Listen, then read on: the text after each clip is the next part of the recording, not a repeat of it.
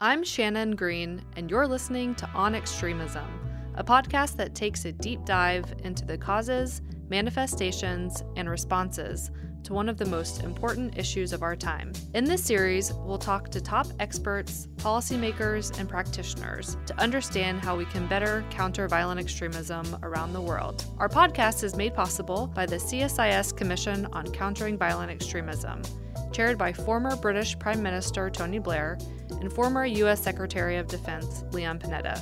For more information on the Commission, please visit www.csis.org.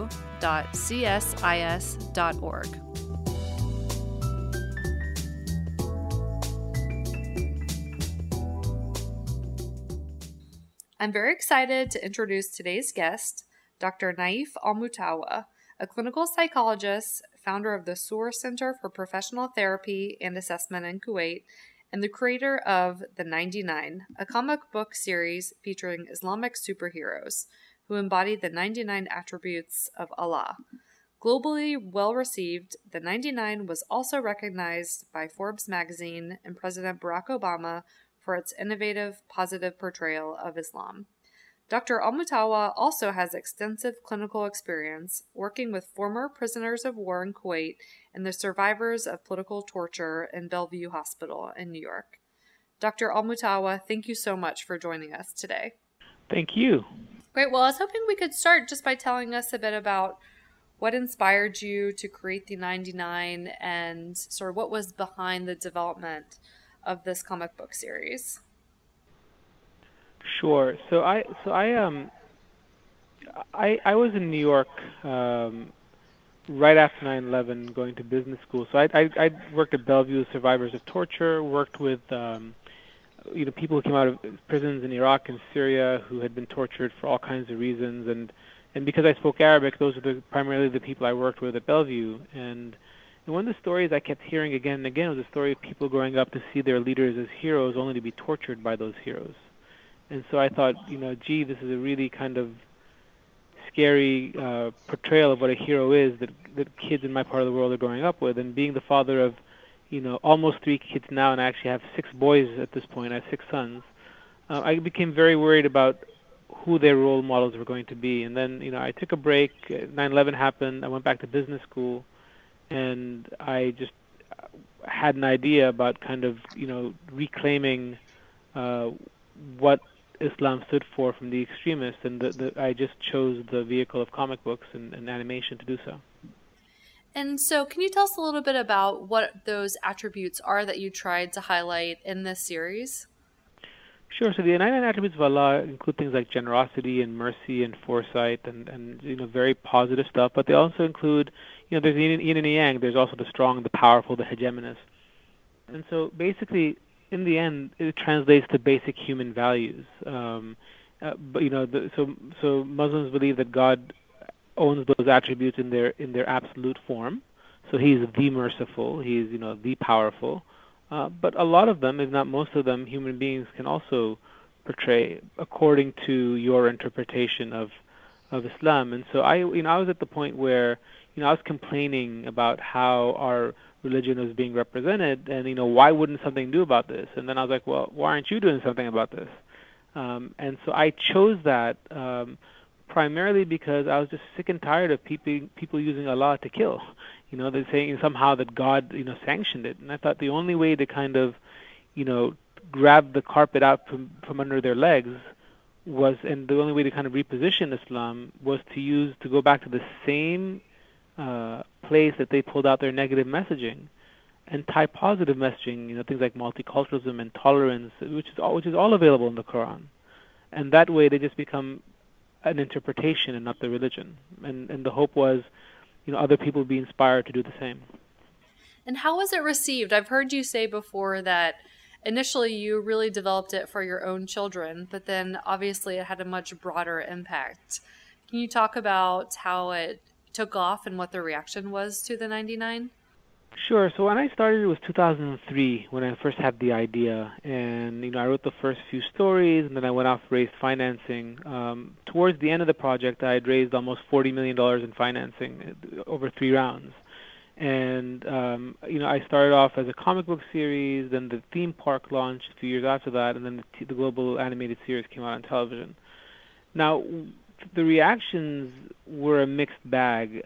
Most of the people that actually took the time to see the show really enjoyed it, and those that wanted to judge the book by the cover, came up didn't. And one of the things that really kind of politicized the 99, we had just an amazing reaction, from world leaders and awards in the UN and the World Economic Forum, really highbrow stuff. And then President Obama, basically, called it the most innovative response to his Cairo speech, and there's a story behind that I can share, but which is an amazing thing for us. But what happened is that it opened up, the gates to the right wing on both your continent and mine. And so, back home I became an evil Zionist CIA agent who's out to destroy Islam. And in the U.S., I became, on Twitter, some of the who's who on the right wing referred to me as an evil Arab American terrorist, to which my reply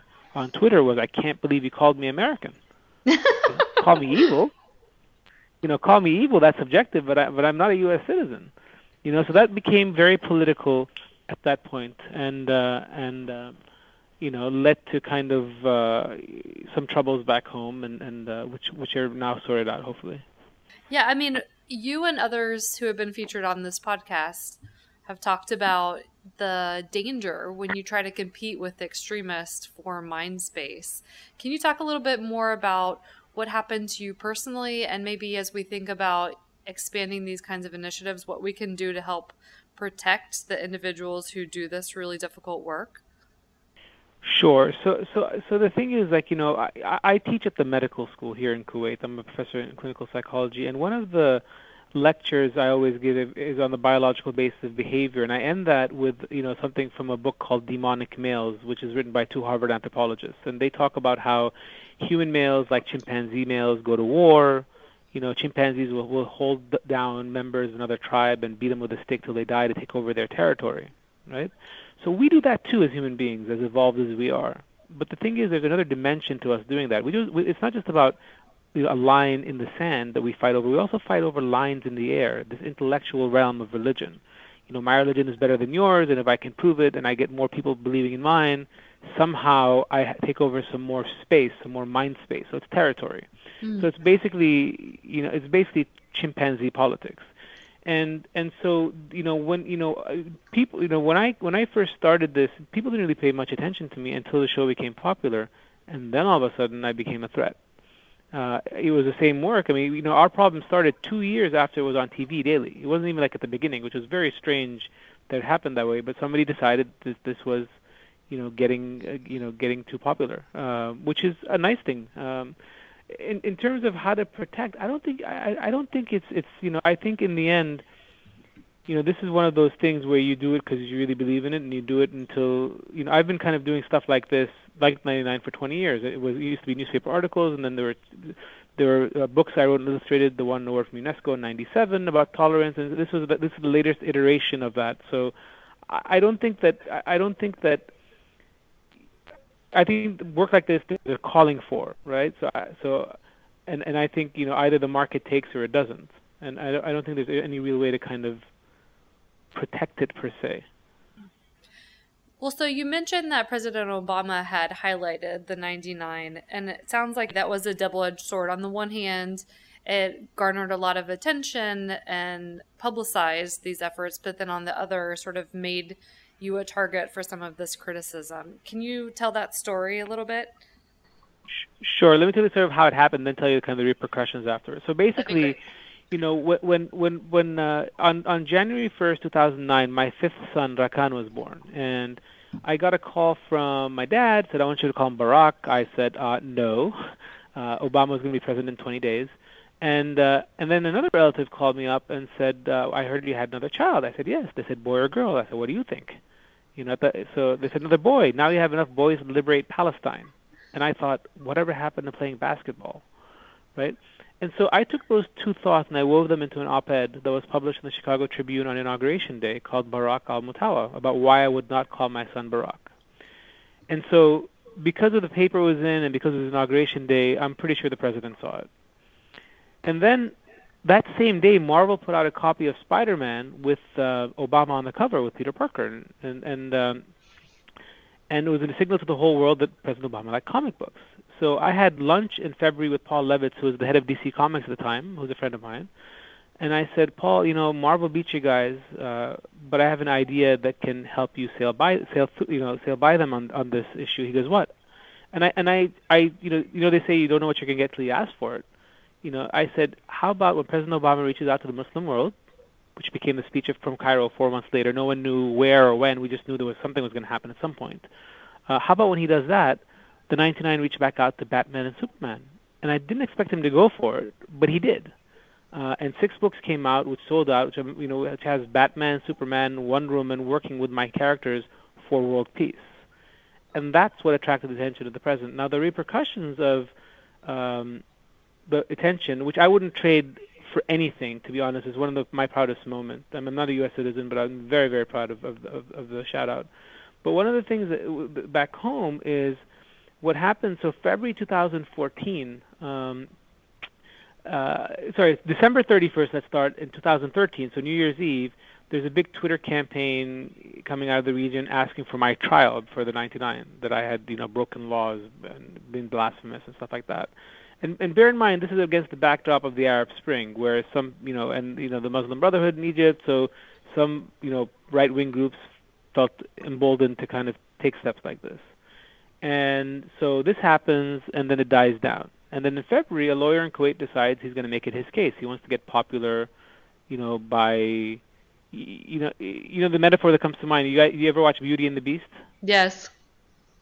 Yeah, the angry villagers. Yes, the mob. This is the mob on Twitter, and so the angry villagers, he wants to be their leader, and so he tries to sue me, and the government doesn't respond to him, and then so he writes for a fatwa. Now, for people, I know it's the big F word that people are scared of, but so just so people understand what a fatwa is the answer to a question posed to a religious sheikh without checking the due diligence of the question. So if you ask the question to the left, you get an answer to the left. You ask it to the right, you get an answer to the right. Okay? And so the question posed to the sheikhs about the 99 came out with an unfavorable review by them, where they called it the work of the devil and it's evil, all that. The thing is, I agree with what the sheikhs said. This is the Grand Mufti of Saudi, and all 7 of them signed the decree against 99. I agree with what they said. The problem is the information that was given to them was not true. And so, but then this was used to, fan some more flames. And then in June, he gets another fatwa, this time out of Kuwait. Now, bear in mind, the Ministry of Information in Kuwait and Saudi both approved my work.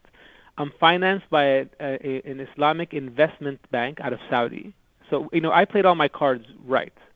And yet the mob took over. And so then in June, he gets another fatwa out of Kuwait.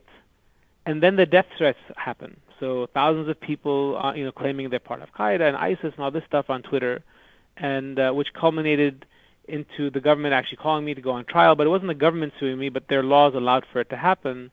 I went through it for over a year and came out not guilty in the end. But it was stressful in the beginning, but it was the process. I mean, I know not many of you have probably been sued for blasphemy, and I hope you never go through it. But it was pretty professional, if one can say that about a medieval practice. So one of the things that we're looking at through the CVE commission that CSIS is chairing is the different ways that extremism manifests. So of course everybody's familiar with the attacks, but maybe people are less familiar with the impact that extremists can have on freedom of speech, for example. Can you talk a little bit about this issue of the way that sort of extremist ideology or the mob effect can have a chilling effect on freedom of speech and other kind of values and rights that we hold dear?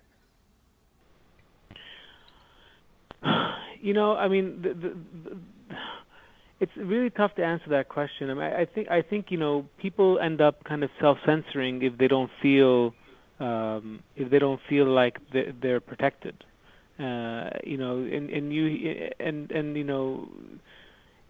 It's a scary situation. So democracy, when we talk about kind of democracy in different places, so democracy in my understanding is the rule of the majority with the protection of the minority, Mm-hmm. right? But what I see kind of in my part of the world, that the places that espouse democracy, is you start from scratch. Every time a new kind of way of thinking gets elected to office, you all of a sudden there's no protection for the new minority now. And so this is kind of what fundamentally is missing when you have the right wing kind of wanting to come after people, based on skin color or religion or what have you. And this happens here too. It happens here, it happens in the States, it happens everywhere. The difference is you have laws to protect against it in North America. You don't really have them as much here. But just like you have people there that want to get rid of all the Muslims, you have people here who want to get rid of all the Christians and the Jews. These people exist. It has nothing to do with their religion. It has to do with the way their brain is wired. And so we can't blame religion for that. But yeah, people like that do take over. Like some people talk about, for example, the election now in the States and what does it mean if Trump becomes president. I'm not worried about him as president. I'm worried about what it means that he actually got voted in based on what he said. That's what worries me. He doesn't worry me, because there's only so much he can do in power.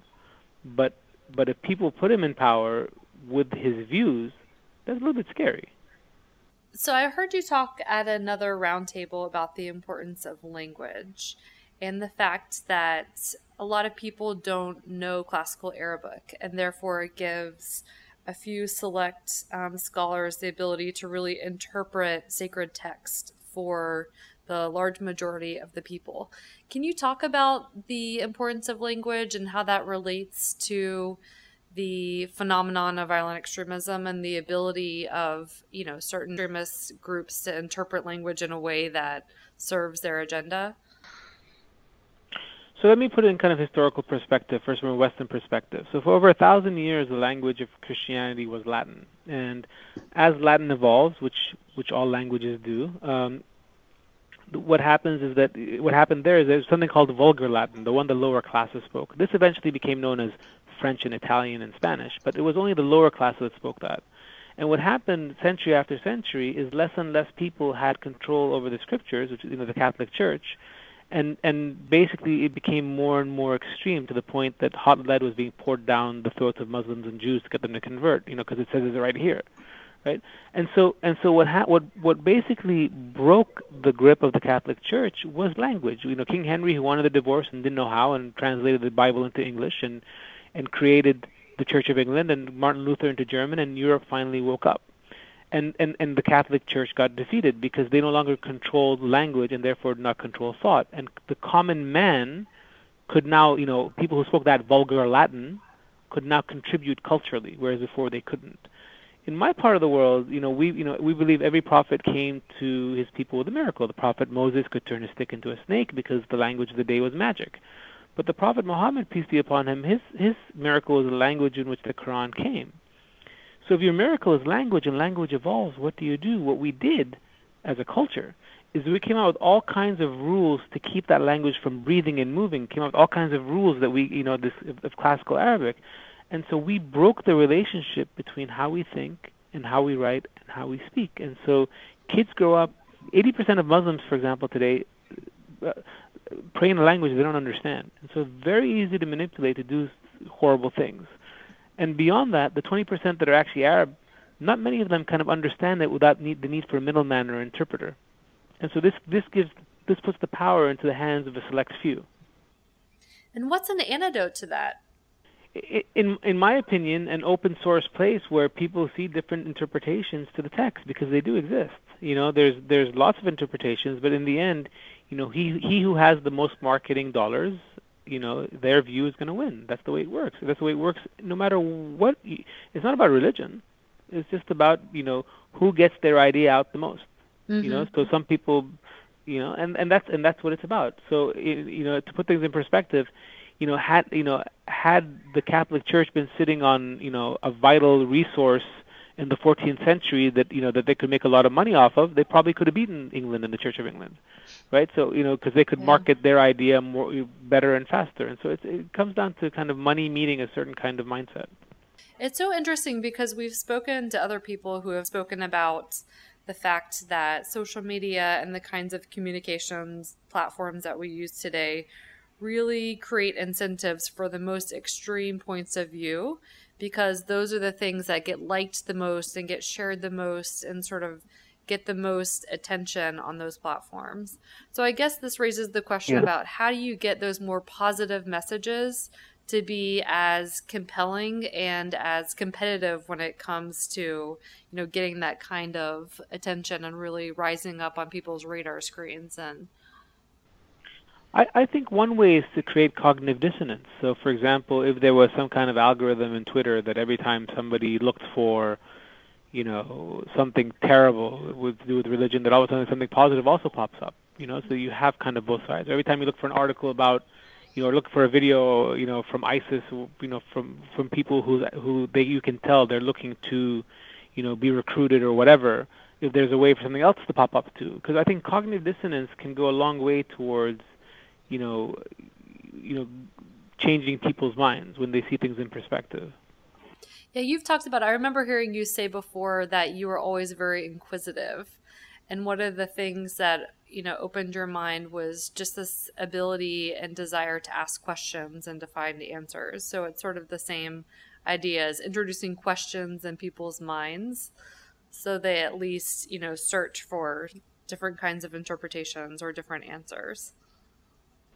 Yeah, and yeah, I mean, and also like the really interpretations.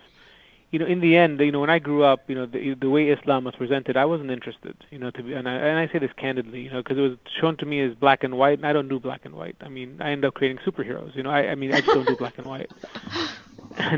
And it wasn't until I realized that there was a gray area within Islam, and I had to learn that from an imam who was doing his PhD at Harvard. So it was then like, I can be a Muslim and not have to do this stuff or hear or believe in this other stuff, and so and this kind of and this kind of feeds back into how I raise my kids. So it wouldn't be uncommon in a conversation between me and one of my kids for them to come home and say, "Hey, Dad, I think J.K. Rowling wrote today's religion class, the very Harry Potter," So and I try to instill that in them to be respectful of the religion, but to understand that there are many interpretations and to be respectful of all religions. And just because the teacher happens to say so doesn't mean that it's right. It's right for the exam, but to differentiate between what's right for the exam, what's right in life. And so it's a lesson they need to learn really early on. And I had to figure it out on my own. I had to get kicked out of class many times, but I figured it out. And they fortunately have not been kicked out of class. So. Dr. Al-Mutawa, is there anything else that you think our listeners need to understand about violent extremism and why it comes about, and more importantly, how to counter it?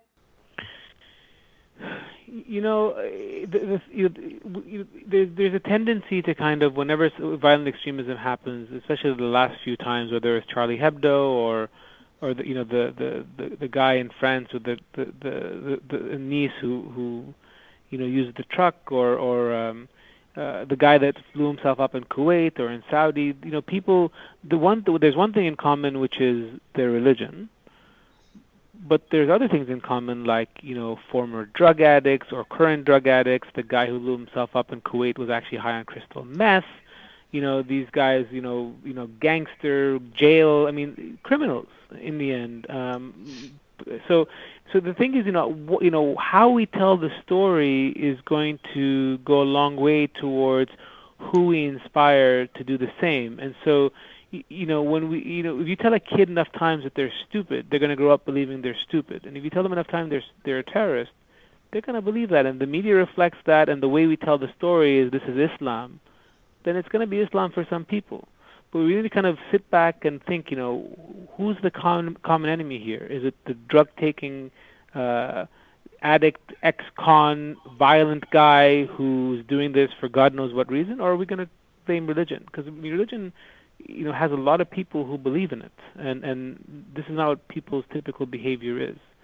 And so this is very, it's very important to get to the core of it. So, why people do what they do, I don't know. I mean, I know there's this one story a few years ago. I remember reading that there were two people who I think it was the U.S. military foiled their suicide attack in Iraq. Um, they both had Downs, right? So they didn't dream that up. They didn't put the bombs on themselves. Somebody probably paid their parents, told them, they'll go to heaven and you'll get money, and so there's a lot of manipulation happening there. But it's political, and it's terrible, but it's not religion. And it's very important to kind of really, because when we say it's religion, then it's us and them, and then we create, and that's what they want. And at least for me, that's not what they're going to get. Right. I want to thank you so much for joining us on this podcast. This has really been a fascinating conversation, and I'm sure our podcast listeners will agree. Inshallah. Thank you so much for the opportunity. Thank you so much.